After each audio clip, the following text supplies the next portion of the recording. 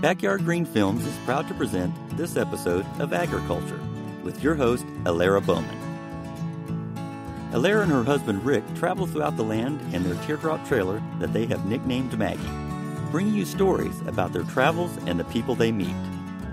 They visit farmers, ranchers, and just about anyone who loves putting their hands in the dirt or their feet in stirrups. For the past 3 years, they have been filming a documentary about heritage breed animals entitled The Holstein Dilemma, Heritage Breeds, and the Need for Biodiversity. In those travels, they have gotten to meet some very interesting people. Here's one of those interviews. Hi, I'm Alara. Our podcast today is from an interview in Paonia, Colorado, which is a little town in the western half of the state. It sits fairly close to the Black Canyon of the Gunnison National Park and Grand Mesa, which is said to be the largest flat-top mountain in the world. Paonia is known for orchards, wineries, and breweries, quality livestock, and is also the home of the Western news magazine High Country News. The average high temps are almost 90 degrees in the summer, 15 degrees in the winter, and sometimes the wind can really, really blow, as you can hear throughout most of the interview. You can't hear the cold, but let me assure you that was there at times as well. Our interview is with Eugenia McGuire, also known as Oogie. She raises Black Welsh Mountain sheep on her farm in Paonia. Oogie sells pretty much everything sheep, including mutton, horns, and wool in various forms like raw fleeces, roving, and yarn. She also has a huge loom on the top of her barn, and she actually knows how to use it. Of course, I had to buy a pair of beautiful dark wool socks.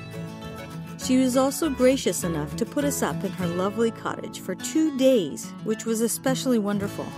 Some of the places we visit are not exactly on the tourist path, and hotels are few and far between, so she was very gracious. In our days at Desert Weyr, Oogie spoke of a few ideas that kept coming back again and again throughout our documentary travels, as we've learned about heritage breeds. She spoke of the need for biodiversity, the vulnerability of localized populations to the vagaries of climate changes and natural disasters, and the efforts it takes to make these animals economically viable in competitive markets. This interview was one that really opened my eyes to the possibilities that exist to merge technology and agriculture in today's world.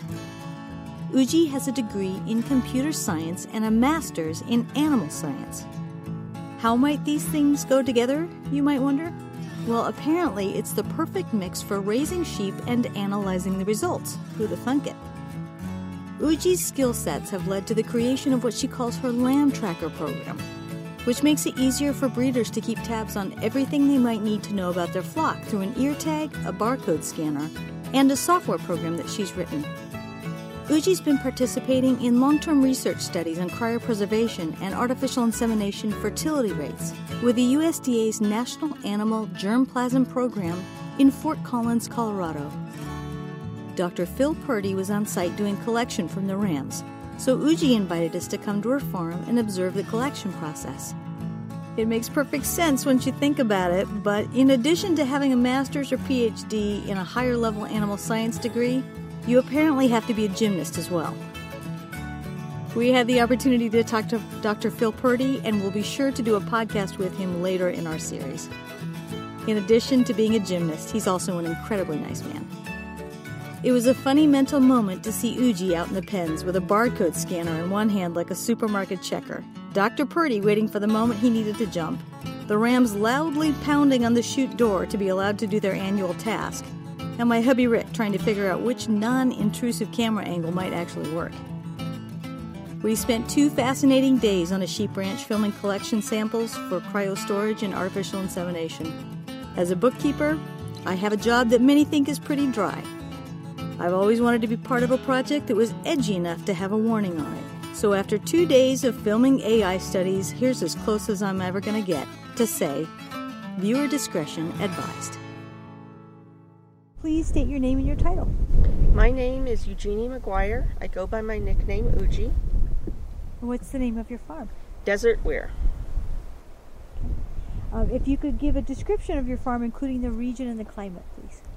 We're in western Colorado, so we're a sort of high desert area. We're irrigated farmland. We have a 40-acre farm, half of which is off the end of the mesa and not usable. And then behind us we've got our apple orchard, and it's where we graze our sheep. If you could please give a description of the heritage breed that you chose or that chose you. We raise Black Welsh Mountain sheep. They're the only all-black breed of sheep in the world. They are obviously from Wales, a British breed. And I originally got them because I wanted to have a traditional medieval Welsh cloak. And so I got the sheep and got a spinning wheel and got to learn to spin, got a loom, learned to weave, discovered along the way that what I had in my mind's eye as a medieval cloak was not historically accurate. So what I ended up making was an 18th century lady's cloak. And when we finally ended up inheriting the farm, my mother's spinner's flock, which included our Black Welsh, also had a lot of other breeds, and I decided we just needed to focus on the sheep that we liked everything about. And so I like everything about this breed. So how did you learn about heritage breeds in the first place? I actually do not know, because I don't remember. Had Angora goats when I was a kid in 4-H, and had Corriedale sheep when I was a kid in 4-H. Raised and bred silver-spangled Hamburgs, show chickens, and back then. And I don't exactly remember when I learned about the American minor breeds. And then it became the Livestock Breeds Conservancy, and now it's the Livestock Conservancy. So our apple orchard is an heirloom apple orchard. They were planted in 1905. So I've been aware of that and saving seeds and things for pretty much my whole life. So did your pasture start out this way, or what did you do to make it? First off, I grew up on this farm. I went to high school in Paonia. So this is sort of a family farm. When my mother passed away and we inherited it, that was 98, but we didn't actually move back here till 2000. When we moved back here, the pasture was almost all fescue. There were huge, big bare patches where there was no grass or cover at all. There was no clover. There was the occasional bit of alfalfa, but that was it. And we started doing the intensive grazing. And now we're up to where we're about 40% clover. This is alfalfa. Alfalfa's coming back. This is a fescue. We've got brome. We've got timothy. We've got meadow something or other. I don't remember its exact name, and a couple others. And we've not done anything to this orchard area. The pasture where the little lambs are right now, we did plow up and reseed, but we didn't put any clover in there, and yet now it's about 40% clover. So do you use these animals on your farm, or do you raise them just for fun? Oh, they're definitely a production. This is a business, so they're a production animal. In Wales, the White Welsh Mountain is one of the top production sheep in the UK, or their crosses, Welsh mules or Welsh half-breds. We don't have any White Welsh Mountain sheep that were imported into North America, so the only of the Welsh Mountain breeds that we have are the blacks, but there's no reason that just because there are not very many of them, they can't be a perfectly viable commercial sheep. Okay, so when you say production, what does that apply to? The Welsh Mountain breeds are a dual-purpose breed, so they are both meat and wool. The wool is a medium to coarse, depending on the breed and the area and the forages, and the meat is considered one of the prime mutton meats in the UK, as well as providing good lambs. In the UK, there's a 3-tier system of hill breeds, like the Welsh Mountain, being bred pure for a while on the hill, then bred to Blueface or Border Leicesters for either mules or half-breds. The offspring from that, the ram lambs, are slaughter lambs. The females become basically mules or half-breds, and then they're bred to a terminal sire, and then that's all slaughter animals. So it's this 3-tier, and the ewes will kind of travel down that. So a hill ewe might be bred on the hill for a few years, and then when she's no longer able to handle the harsh climate of the hill, they will move them down to kinder pastures, more lowland areas, breed them for the mules or the half-breds so that they can have a long, productive life. But it's primarily meat. Used to be wool was a bigger part of the income, but at this point, meat is the primary product. So yeah, the tails are all long on our sheep because the black Welsh mountain sheep, all the Welsh mountain sheep actually are supposed to have a long tail. It protects the udder from the wind and the snow in Wales Mountains. And if you dock the tails on sheep, your whole flock is unregistered and you're forbidden from owning registered sheep again. Now, docking tails is necessary for some breeds of sheep. And if you look on, well, I don't really want to do it on these guys yet. When we're done, I'll do it on one of the ewes in there. But a lot of sheep have wool that goes right up on the base of the tail. And so manure can get matted in that. Flies can lay their eggs, and it can cause fly strike, and that can kill a sheep, and it's really horrible. So the black Welsh, there's no wool on that underside up very far. And one of the concerns is if you start docking tails, you might not realize that you're losing that not woolly underside characteristic. If you put the rams all together in the field, would they battle it out at all? Oh yeah, they do. There's a bunch of them out there. They'll bash. They'll particularly be bashing in the morning. So I guess now's a good time if it's all right with you. How many sheep do you have on your farm? Right now we're at 164. 22 adult rams, and then adult ewes, yearling ewes, and then lambs from this past year. Yeah, we're starting to lose the sheep patience. Easy, Riley. You're a good man. Here, just stay and talk to me. Just stay and talk to me. Bye. Yeah. So I never want to rub a ram on the top of the head. That's a dominance thing. So I'm controlling him by running underneath his chin.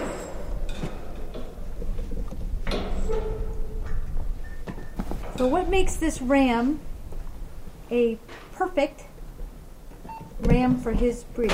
He's not a perfect ram. There are no perfect rams. I've heard it said that most breeders will see the faults rather than the positives in their breed. Yeah. There are no perfect breeds. There are no perfect animals. There are just ones that are more or less close to what you want. Easy. Stay down. So one of the things that he's got that I like, he's got a nice meaty body. He's got a good disposition. His horns are too tight and close to his face. That's a fault. He toes out a bit in front. He's got a decent hind end, but it's not as meaty or as great as some, but it's still decent. He's got fairly good wool quality. He's got a good disposition, other than the fact that he's in a hurry right now. Wants to get to the girls, which is not necessarily a bad thing for a ram. The perception that is so heavily prevalent in our society is that farmers are yokels and that they have, they might not be as educated and that there's some hayseed on their... It is not that. It is science. It's applied science. It's applied. And that's different from stuff. The stuff we're doing with Dr. Purdy is applied science. It's genetics. It's genetics. I mean, that's what I went to college for initially, was genetics. That's what I was interested in. I stayed in my initial time an extra year to have all the hours to have a bachelor's in genetics as well as one in computer science. I only got into computers because we were using computers to model genetics. I was writing in the 70s some of the early programs that were being used to calculate progeny differences, breeding values based on pedigree and measuring phenotypic data.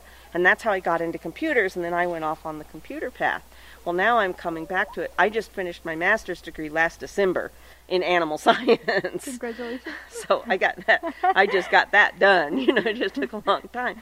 But this is applied science. It's applied research. And it's something that small flocks and rare breeds and, the whole holistic management thing is applied science. And it doesn't mean that basic research isn't valid and useful too. But there is, just the mere fact of being able to look at a pasture and know when it's time to move the sheep, that's a scientific evaluation of forages and growth and weather that a lot of times you don't even know exactly how you figured it out. You've learned it.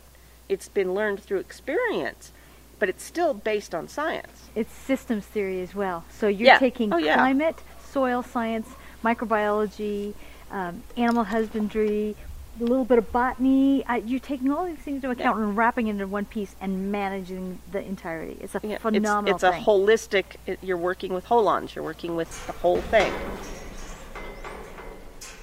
Biosecurity can also pertain to dispersal. So another form of biosecurity is having the animals in multiple flocks or locations. If you have all your eggs in one basket or all your sheep in one flock, and any sort of disaster happens to that flock, then you've lost that. And genetic diversity, once lost, can never be regained.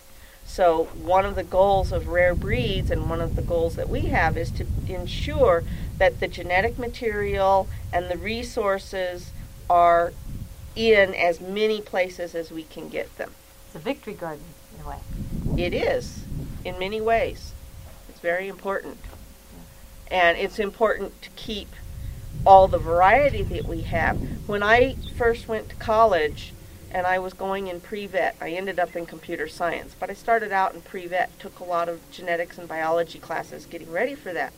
None of my animal science professors at Colorado State University ever saw the whole grass finished as anything that was ever going to be important. They thought that had died out at the beginning of World War II. And yet, here we are, 40 plus years later, and grass finished is a big deal because needs have changed, the consumer has changed, the environment has changed, and what we as farmers have to produce has changed. And if you lose the animals, whether it's the breeds or the species that provide that genetic diversity, then you will lose the ability to adapt to those changes. So one of the things that's the advantage of doing the artificial insemination is you can use more males in a given season. From a rare breed standpoint, one of the ideal ways is to have at least one male for every female. So you want to use as many males as possible. And there's no way you can set up 52 different breeding pens and keep 52 rams just to only have them breed one ewe. So that's one of the advantages of using artificial insemination for rare breeds, because sire line narrowing is a big driver of lack of genetic diversity. When a single sire becomes very popular, then he gets used a lot, or you use him on a lot of ewes, then that narrows your gene pool.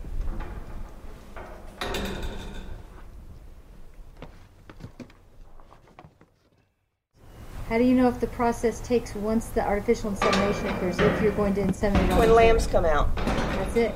We can't do ultrasound here because we've got an ultrasound machine. We just haven't gotten very skilled in for sure identifying whether it's an AI pregnancy or a later pregnancy, because the ewes will get AI and then they'll get backed up with a live cover ram a certain amount of time later, so that we hopefully everybody will have a lamb, but it's just who's the daddy depends on when the lamb comes out, and that's when we know how things work. So as a rancher, farmer, what do you consider you as a farmer? As a farmer, this could be a risky thing to do a new process like this. You could. Oh yeah, there was one year it was a total disaster, and we didn't get any pregnancies from the AI, and not only that, it screwed up for the live cover, so we were out a year's worth of production. So yeah, it's a risk. I think it's an important risk. I think it's a risk that we need to do, but it certainly can be a risk. So one of the things is, since we've been breeding for ewes that get pregnant on the first cycle and lamb easily, we're selecting for sheep that show heat strongly and come in right away. And because of that, I've got ewes that will still show in heat even after they're pregnant. So in a flock that had been less highly selected for some of those early lambing traits, yeah, you could use are they showing in heat as a pregnancy test. But in our flock, it doesn't seem to work quite that way.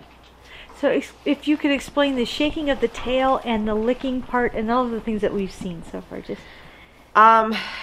I'm not 100% certain what the licking is that the ram does, other than they all do it, and that's how they, check to see if a ewe. And they'll come and they'll use their front foot and they'll kind of tap her on the butt, on the back. It's like, and if she walks away, then that's it.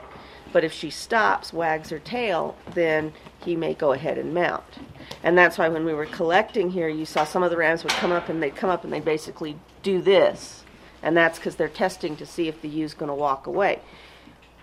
For just a safety reason, if a ram is up there, you don't want the ewe, to walk out from under him and him to fall. He could get injured. They can't actually break or rupture the urethra or the penis. So they've learned, it's not a good thing. So they kind of know how not to do that.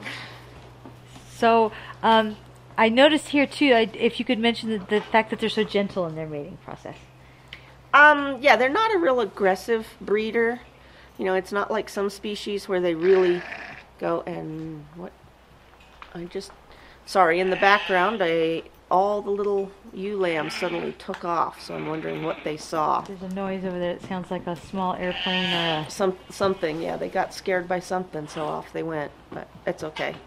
So, it does tend to be a little more gentle. Some rams are more aggressive breeders than others, and some rams will butt the ewes a bit, and some ewes will turn and butt the rams. One of the things we've discovered in our flock, and it's unusual, it's partially because I know all the sheep and have lots of data, but I know the dominance of the females of the ewes in the flock in general. And we've had cases where we've kept a ram for breeding that's the son of a very low on the totem pole and not a dominant ewe. And they're separated for a year or more, and yet you put that ram now in to breed, sometimes the dominant ewes will not allow them to breed them. They will walk away or they'll turn and buddy, and they will just not. How they know, I don't know, but it does happen. And lambing behavior is something that we see. We lamb out on pasture under the orchard, and our sheep often don't lamb at night, so we don't go out at night to check sheep. We're out at dawn to dusk, but not typically at night. If one's looking to have a problem or we need to watch her, we'll pull her down close and put her in a small little jug pen on pasture, but down close so we can go out and check her at night without disturbing the dogs or the sheep. But our sheep will park their lambs and go off and graze, and then come back to their lambs, which is a very different behavior from the way a lot of sheep work.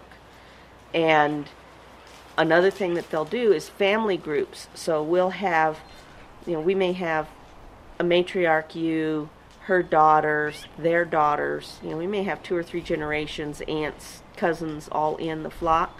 Oftentimes that family group of females will share in the care of their lambs. They don't usually let each other's lambs nurse, although occasionally they will. But what they do is they will put them together and they'll get a babysitter. And the babysitter will be, watching the little lamb creche of the lambs and kind of keeping corral on the lambs while the moms go out to graze. And if then the mom decides she needs to be nursed because her udder's full or the lamb gets hungry, they baa, and you'll see them running from across the pasture to meet. If the lamb is baahing, like the lamb's hungry, and mom is ignoring it, the babysitter will go get mom and bring her back to the lamb. I don't know how that works. It does, though. And then groups of ewes that don't have close family members in the flock, sometimes we'll see that group of ewes form sort of a child care group, and they will usually recruit the least dominant ewe as the babysitter. So it's the lowest one on the totem pole who gets to stay with all the little lambs while everybody else goes out to eat. And, they'll do that, little clusters. And that's a very interesting, and it may happen with other breeds of sheep, and it may happen in more flocks, but I think part of why we recognize it is because we're out there all the time, because all the sheep are individual. I know most of the ewes, and if I can get tag numbers or can look them up, I've got the whole lambing history in my lamb tracker program, so I can look up what they've done. I know the pedigrees. So if I can get who the mother and father is, then I can pull up the pedigree in my mind, going back multiple generations. One of the important things about the cluster analysis that was done by NAGP for the Black Welsh Mountain Sheep Association is that it allowed us to identify a couple clusters that existed only in individual flocks. 2 of the rams we'll be attempting to collect this afternoon, and that are high on the priority to get this week, are rams from clusters that do not exist in the repository right now. We don't have any ewes to breed to them, but they also only existed in a single flock. One of the rams came from New Hampshire, and another ram came from Washington State, Oregon area. There are actually 2 flocks out there, one in Washington and one in Oregon. And so those boys are here primarily for semen collection, and they're going to be hopefully rams that will produce for us this afternoon, and if not, they're going to get multiple opportunities. And that's something that the Black Welsh Mountain sheep breeders worked together to be sure that we know where all our clusters are. We know who has all the animals that exist in those clusters, and then we try to work among us to spread those animals around. And it's a backup procedure. If something happens to that flock in New Hampshire, well, one of the things did happen. The gentleman's retiring. He sold the flock. Most of it went off to one place, but we've been trying to place those sheep clusters, breeding groups, into other flocks so that it's spread geographically and not as much at risk. Now, you have a very strong breed organization, obviously, because you're running the show here. If I bludgeon people into having a strong breed organization. We run our own breeder registry system and our own breed directory. We're actually probably going to be working on some stuff that's going to be open source and available for use, because the software package that we're running the registry on right now its base database has been orphaned. The development stopped about 5 years ago, and it's not clear that the company that makes it is going to be able to transition to a modern database that's going to run on modern computers fast enough. So one of the things that I've been working on is my lamb tracker program has been designed, that I'm using for flock management, personal flock management, has been designed so that it can be easily expanded to be a registry package. I just got to find time to code it. So, but I look at the locations that we've been to so far, and some of them are fairly remote. And I would think that that's maybe one of the things that's kept breeds, the integrity of the line, but that's also something that makes it difficult to find other breeders that you might breed with. So as the advent of the computer and places like your organization and Livestock Conservancy, places like that have a central database where you can connect with other breeders, does that change the face of how small breeders run their flocks or herds? I think it's critical. The whole trans-U.S. transport of rams and breeding stock from New Hampshire, New York, Maryland, Indiana, Colorado, out to the West Coast only happened because we could talk and we could send more than just a phone message. The same thing happened up in Canada. We had rams. There are 2 clusters that only exist in Canada. We had rams and ewes of those clusters in Canada, but they weren't in the same flocks. So it took this cross coordination to get, okay, somebody's going to step up, take care of that cluster. So everybody basically sent the rams and the ewes of that cluster to that flock. They're taking care of it. They're breeding it. They're going to expand it. And when there's enough animals, they're going to send those animals back out to the original people. But if we hadn't done that, that cluster would have died out because the rams were one place and the ewes were another. And that sort of communication is a whole lot easier when you've got good internet. It's one of the reasons that we've also been strongly pushing, and why our local electric cooperative is in the process of putting in fiber, and we're going to get fiber to the farm soon, I hope, because we need it. We need that bandwidth. We need that access. One of the things that many of the breeders that we've spoken with had said that you are selecting for temperament as much as anything. Oh yes, very much so, because that's highly heritable, and it makes things manageable. It makes it easier to manage the animals.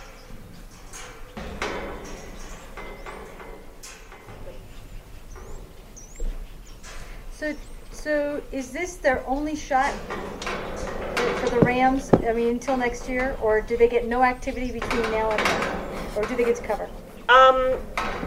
Depending, we'll be doing AI on everybody, and we'll try to use a variety of rams. Easy, sweetie. And then we'll end up splitting into 2 breeding pens, and there will be a primary ram for live cover for each breeding pen. That ram will be in there for 3 weeks. We'll take the ram out for 10 days to 2 weeks, and then we'll put a backup ram in. So each ewe is going to get 3 opportunities to be bred. If a ewe doesn't have a lamb, then that's a cullable offense. They have to produce a lamb because we've given them every opportunity. If there was a ram problem or a management problem, that's something that, we can control. Mm-hmm.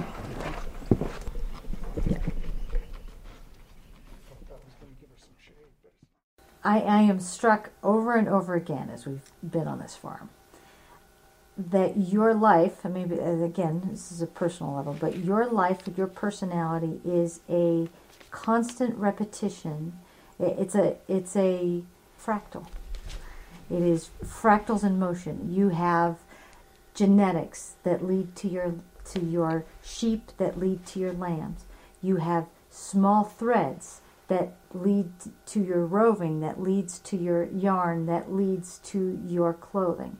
You are a summation of many details that go into larger pictures. And you do this with history as well. I've noticed that the history is a sum, obviously, of many details, but that's also a part of your picture. So how do you feel that history fits in to the main tapestry of your life's work? The winners always write history, and the dominant cultures and dominant individuals write history.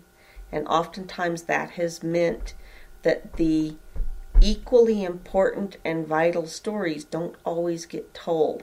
So one of the jobs is, and it's heritage breeds, it's keeping alive the craft and art of spinning and weaving and of textile arts, is to honor the skills and the knowledge that was learned by those previous peoples and carry it forward. Because again, I can go to the store and buy a wool garment, or I can buy a synthetic fleece jacket, but I've lost something of my history when I do that, unless I'm doing it for a very specific reason that I need something like that. I think it's important to keep all of that going. I would again look years and years and years from now and look at the genetics program that you're working on. Mm-hmm. And I would say I think it would be fair to say that somebody 500 years from now might feel the same way about what you're doing with genetics as you feel about that tapestry and those little threads in it that somebody took such care with 200 years ago, 500 years ago. Yeah. And, I've been on farms where there literally have been sheep on that farm documented for a couple thousand years. And, going back even more. And those farmers know and understand that they're just caretakers for their lifetime. And I think that's one of the things of farming. People either get it or they don't. You're never the end in a farming environment. You should always just be moving it down history's path a little bit more. If you liked our podcast, please subscribe. This is how we keep going. And please tell your friends to join us.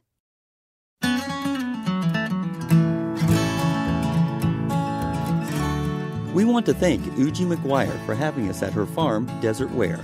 For more information about Oogie and her black Welsh mountain sheep, please visit her website at desertweyr.com. That is spelled DESERTWEYR. Please join us next week when we interview Dr. Kerry Fowler at his farm in upstate New York. You have been listening to Agriculture with your host, Alara Bowman. Please tune in for more upcoming episodes from our travels. We'd also like to thank our producer, Michelle Council. I'm Rick Bowman, your behind-the-scenes editor. Until next time. This has been a presentation of Backyard Green Films Productions, all rights reserved, copyright 2019.